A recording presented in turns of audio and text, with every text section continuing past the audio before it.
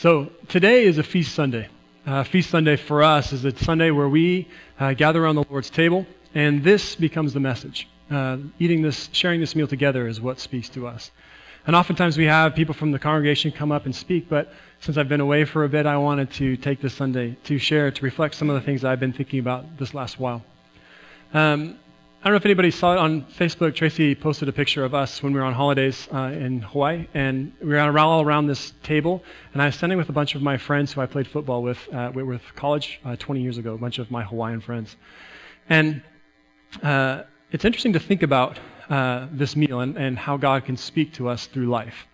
And I have to tell you some about how I came to this. So 20 years ago, when I was still in university, we had a term called the Jan term, and it was about a month long, and one of the terms was International Business in Hawaii, right? So I signed up, of course. And I was talking with my friend Pono, who I went there with, and I said, I can't believe the professor that he would actually take a group of like 20 college-age students to Hawaii. Most of them stayed on Waikiki, downtown Honolulu, and to do a business class, right?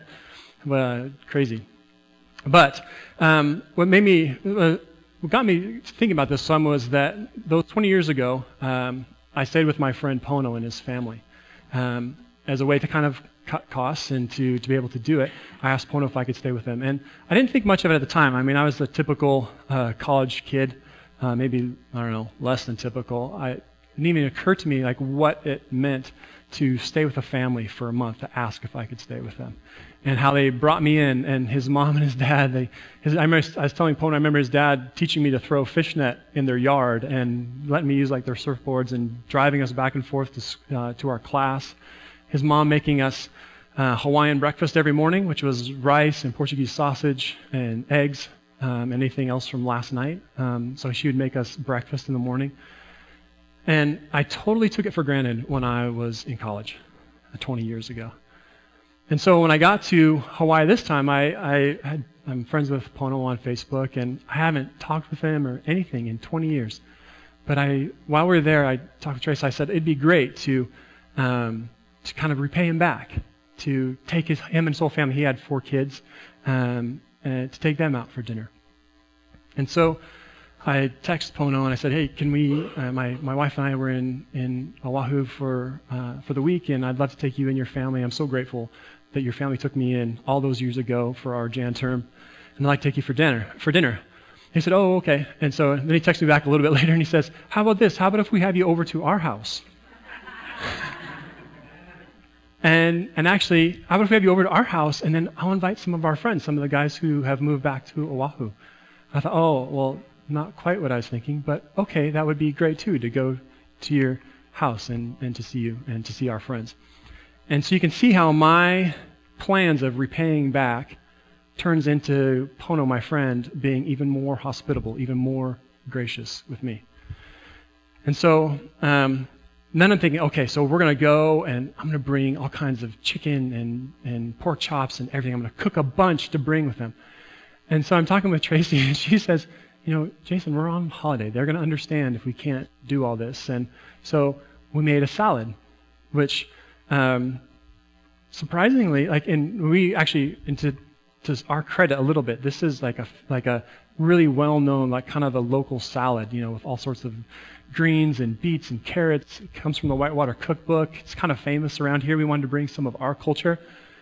And so we get there in this salad, and as we're driving there, I tell Tracy, oh, my friend's Pono's going to be there. He has 4 kids. My friend Kavika's going to be there. He has 4 kids. My friend Galahad's going to be there. I think he has 3 kids and 4 kids. Right, so Tracy's like, and we're looking at the salad thinking, but you know what? It didn't matter, because there was about 2/3 of the salad was still left after we left. Salad's not a big thing in Hawaii. My friend Pono was joking with me later. He said, oh, yeah, we love salad. I said, do you guys eat salad? He said, oh, yeah, we love salad. Salad, mac salad, potato salad. Those are the sort of salads they like. Even one of our friends, even one of their kids, she looked at it and she said, ugh, what is this? So, anyways, so we go to our friend's house, and we get there at 5:30, because that's when he said to be there. The rest of our friends arrive at island time, so like 7:30 or 8. Anyways, we ended up spending 6 hours at my friend Pono's house. And with some of my friends, guys I played football with, other guys I went to school with, meeting their families.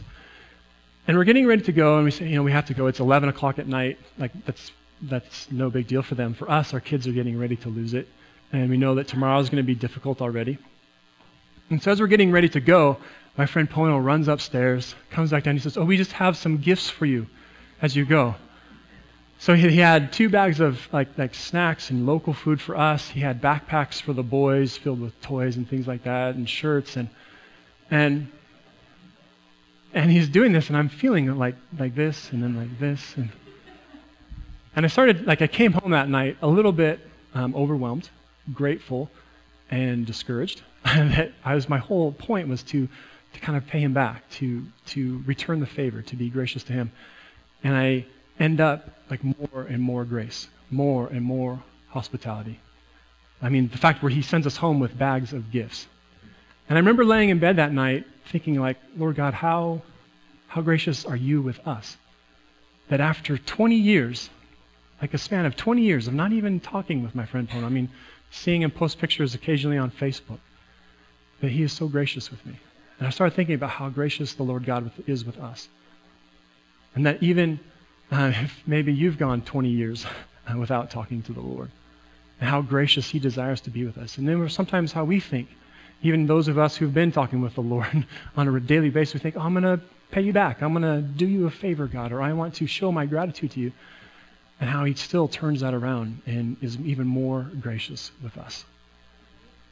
And I was thinking some about this meal and this gathering together around the Lord's Supper and how important food is in terms of hospitality.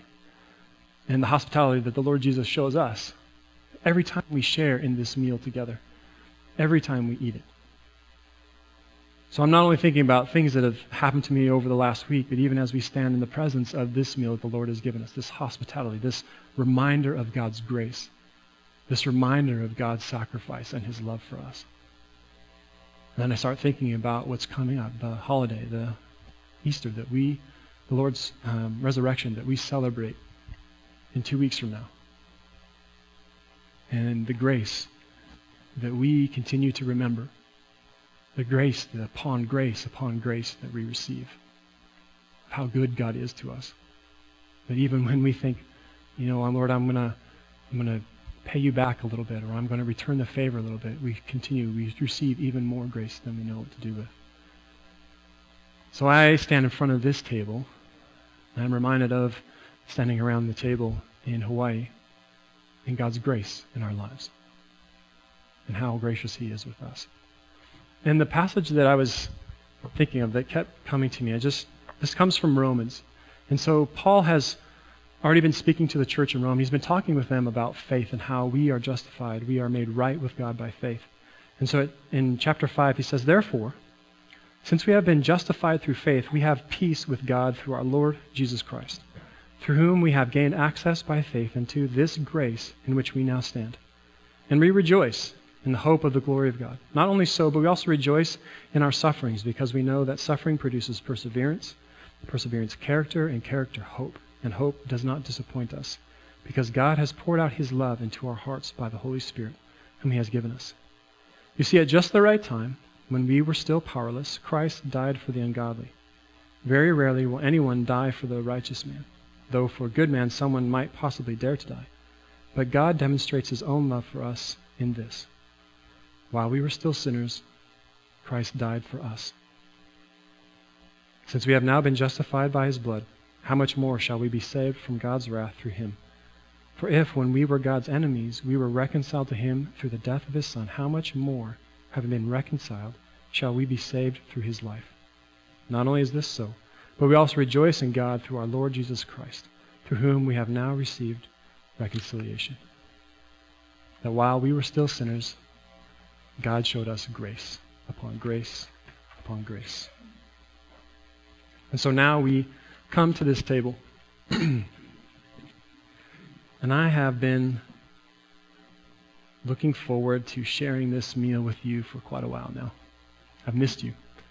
And I love how this meal holds us together, how it holds us together as a church family, but also reminds us that we are a part of a larger family.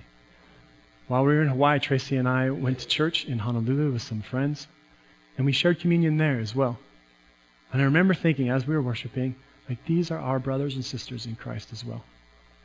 That our church family extends beyond Balfour and Nelson and Junction and Erickson and Canada, across North America, South America, around the world to Asia. That we are a part of God's family. And this meal reminds us of that fact. That we gather together around this meal, as do our brothers and sisters all over the world. And as we share in this meal, we remember that we are part of God's family. Not only that, but this meal is just a taste of what it will be like one day when we sit at the Lord's table. And we gather with those brothers and sisters from the east and the west and from the north and the south. Those who come after us and those who have come before us, and we share together and we praise the Lord God around this meal.